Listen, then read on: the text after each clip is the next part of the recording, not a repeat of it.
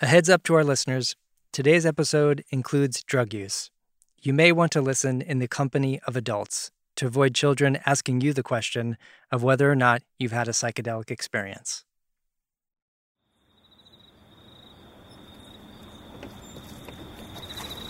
Imagine your mind as if it were a lake, and that all your memories are on different parts of the bottom of the lake.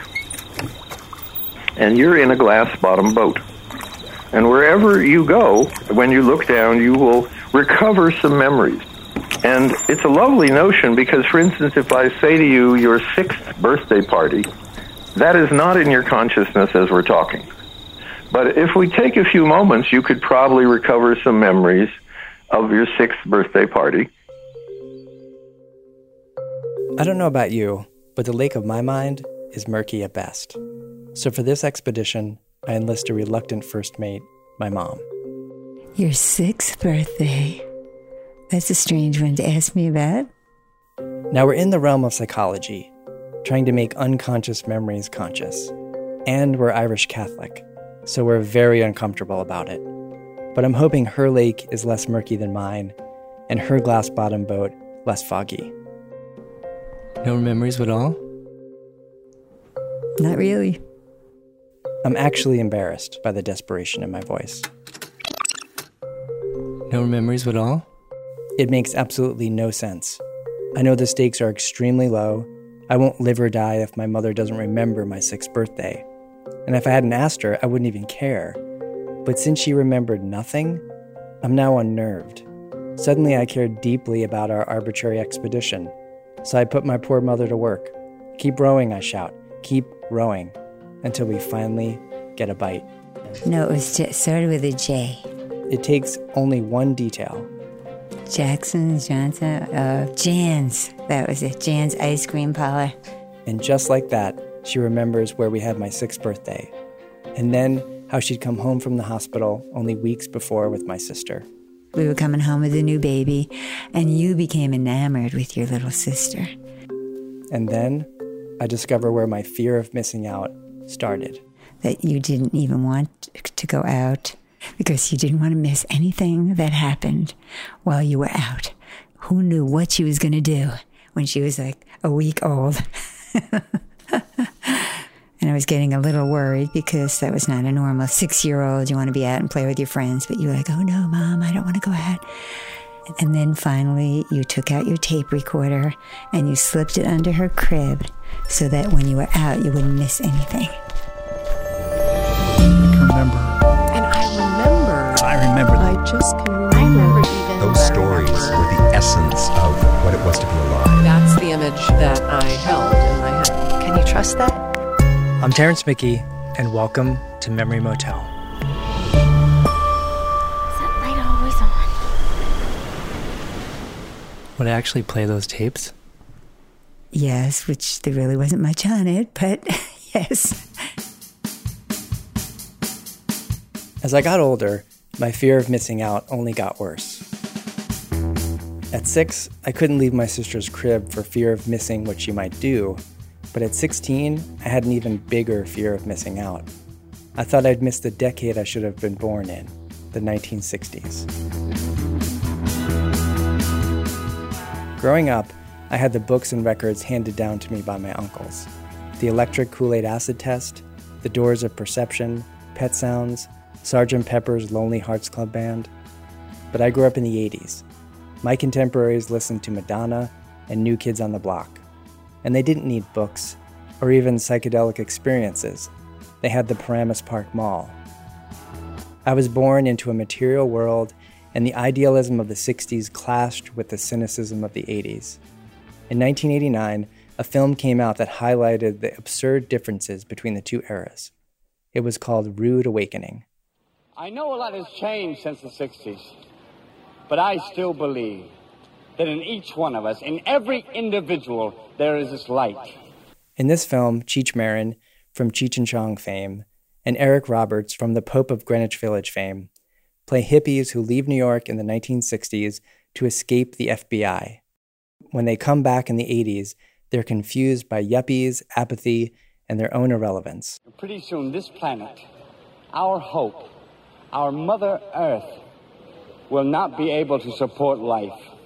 In this scene, Eric Roberts tries to rally a group of students with the ideals of the 60s. It is our responsibility to serve with love this great spirit we share with each other and with this earth, our home. Wilson Hall will be closed today.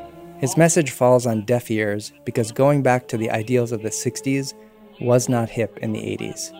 Nobody had the time or the interest. Where are you going? Where is everybody going? You've got a chance to help here. Economics 102 will be in the student center. The 60s were an intensely optimistic period that people felt by changing your mind, you would change the world and it was all in a rather positive way.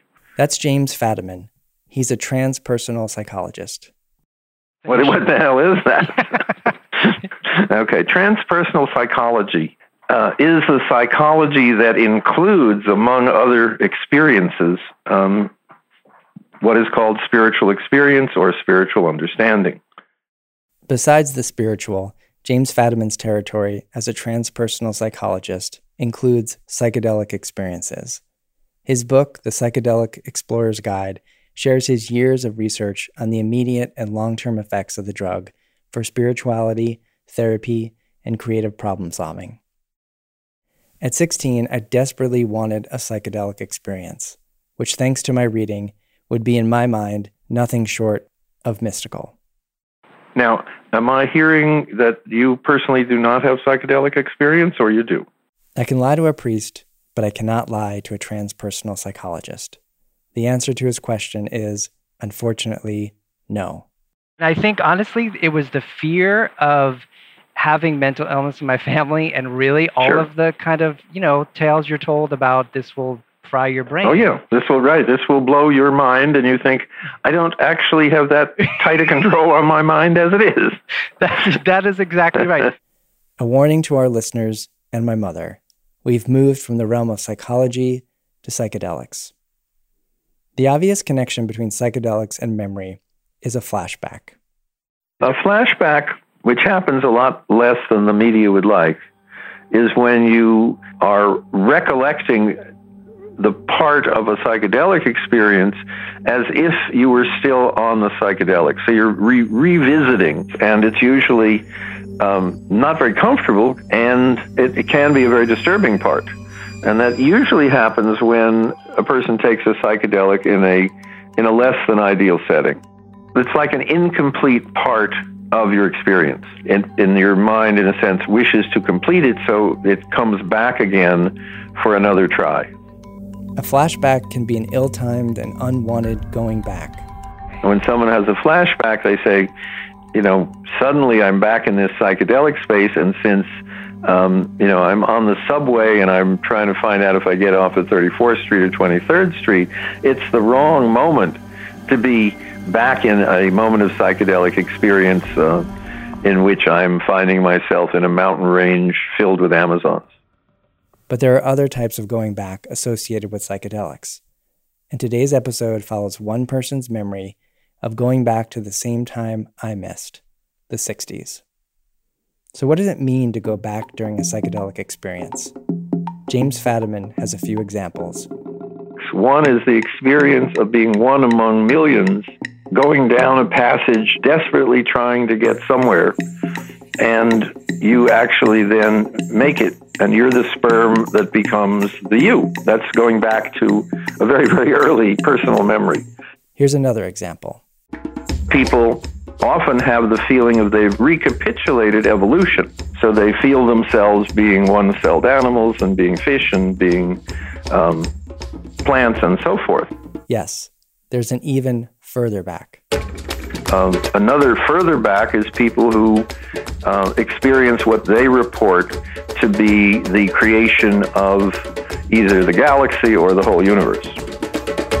You can write off these journeys as pure fiction, but from Fadiman's point of view, you'd miss their significance.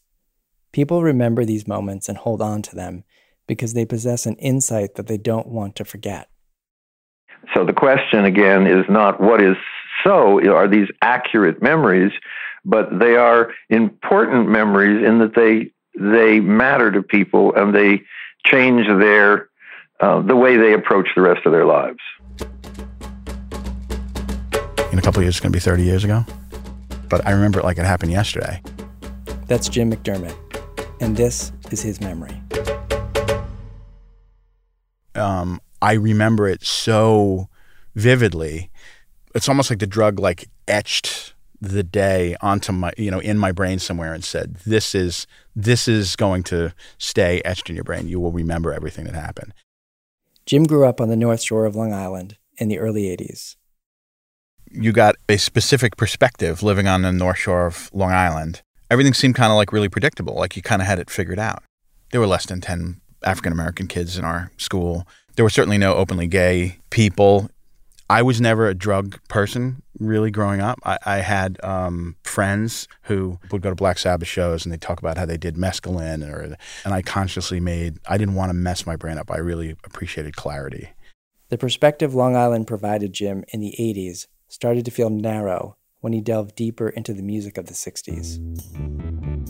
I missed all the 60s stuff, but I heard about it, that there was this time of revolution, political upheaval, civil rights, music changing, sexual freedom, women's liberation, all these things that came out of the 60s.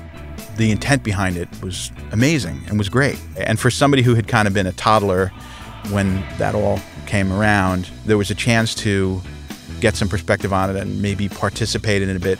And acid was a 60s kind of a thing.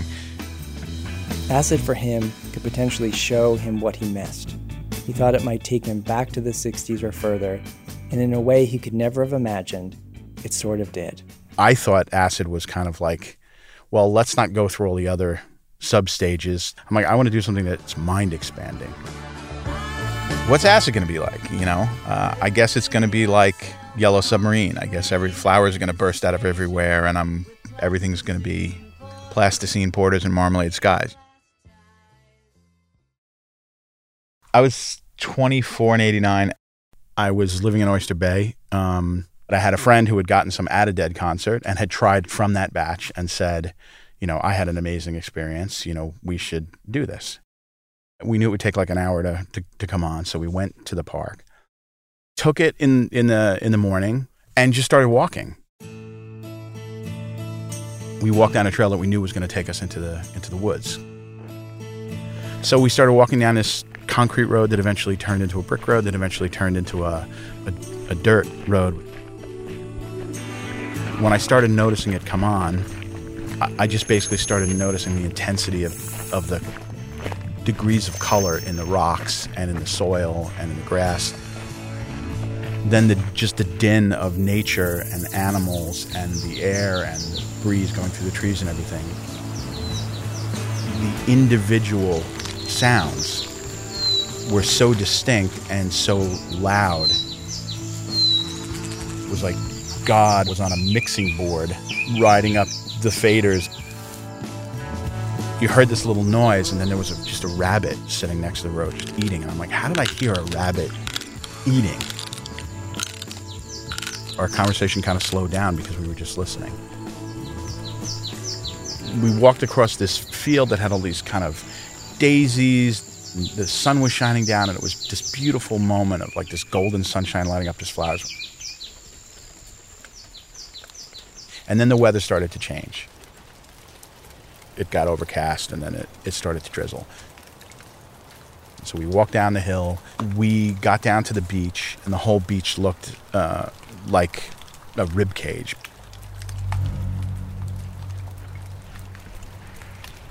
There were skeleton heads in the clouds, and they were like blowing around boats. And, you're just watching this amazing show. So we lied down on the sand and breathed for a minute because it's washing over you, and it's almost like it's too much. And then my friend said, I see San Jacinto over there. San Jacinto is a Peter Gabriel song. Peter Gabriel wrote it about an American Indian who was lamenting the disappearance of his culture. When he said, I see San Jacinto, I knew what he was referencing, but I thought he was just talking about he was tripping and he saw something weird. We had imagined that it was this kind of just village that you could only see if you were a member of the tribe or something like that. And he said, no, I really, really see this.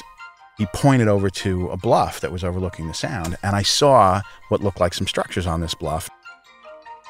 So we walked over, and the first thing I saw was a grass hut, and then looked up, and there was a palm tree. And palm trees don't grow on the North Shore of Long Island, you know, like they just don't. They're not indigenous to the North Shore of Long Island. We then walked into a village of corrugated metal shacks, teepees, tents. There was a psychedelic painted school bus like Ken Kesey's Further, you know, spray painted with anti-war logos. The peace symbol said end the war, stop the war, just parked at the end. And then there was a garden in front of it. And then all of a sudden, pot plants with big, thick, robust buds on them that were 10 feet tall. Now, we had seen a lot of things during the day and, you know, things breathing, they were visual, they were oral, but it was mild. It wasn't like something manifesting itself. So this was an impossibility. We're looking at all this, and my friend's about 10 feet away from me, and there's a rock in front of him that's spray painted all day glow and everything. So my friend just bends over and he picks up this boulder that, you know, it probably weighed 600 pounds. I was utterly confused. What's happening? In any acid trip, there's a peak moment where the intensity of everything is just at an absolute crescendo. It was right at that moment where everything was just like, oh.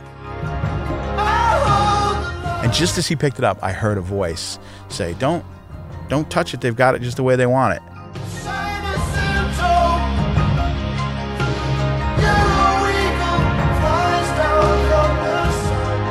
And it's a security guard. I just looked at him and I said, what is this? And he laughed and said, oh, it's a movie set. It's about a 60s hippie commune that the feds raid.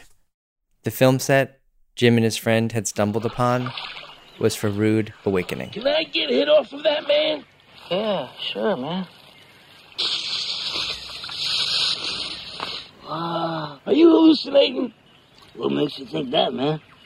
And then it was hilarious. Thank God. You know, it was hilarious because we realized you looked a little closer. Everything was fake. It was all fake.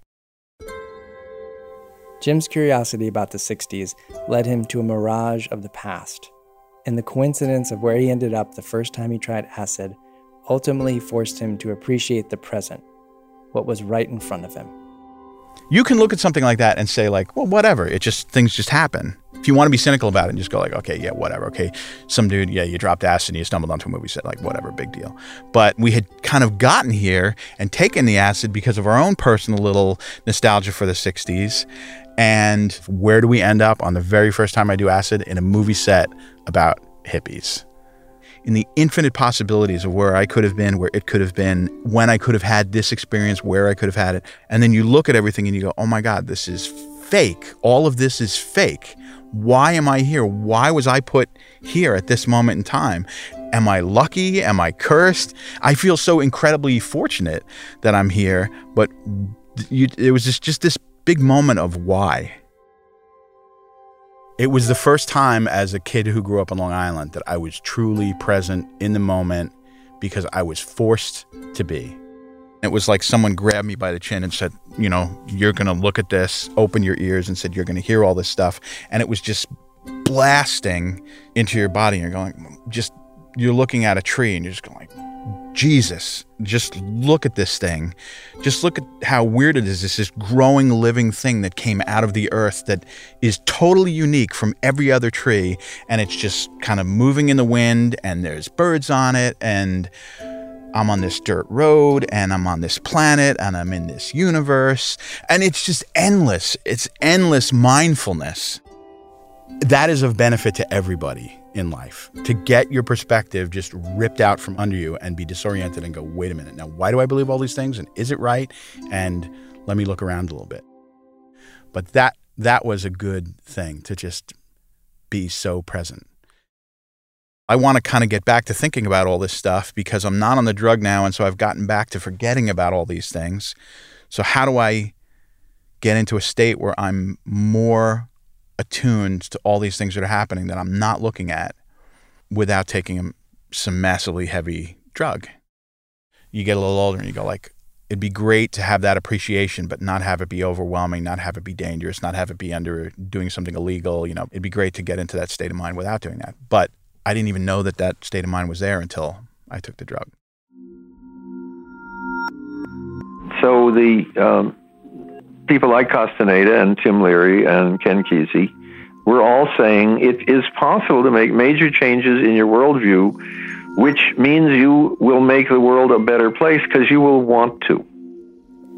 We only know what we know at the time, which is why going back is so helpful. And whether through psychology or psychedelics or both or neither, we need as many different perspectives as possible to truly understand our circumstances. Well, to be aware that you are in a matrix that includes not only other people but other objects, and that you are more connected to things than we in the West tend to assume. LSD was banned for recreational use in 1966 and for medical use in 1973. But in recent years, scientists have begun to revisit the drug as a therapeutic tool for anxiety, depression, and post-traumatic stress disorder, among other illnesses. And in 2016, a study led by David Nutt, a professor of neuropharmacology at Imperial College London, revealed the first modern scans of the brain on LSD, which has led to new theories of visual hallucinations and the sense of oneness some people say they experience on the drug. We're going back with our research on LSD, and I can't wait to learn what we find with our new perspective.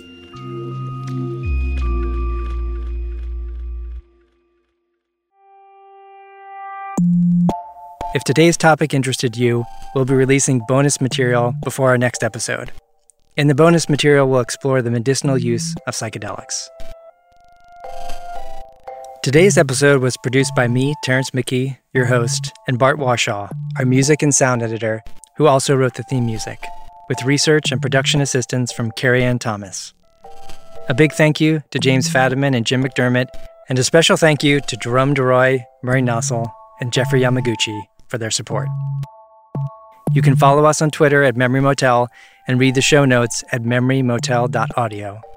If you like what you've heard so far and want more, please subscribe on iTunes and write a review.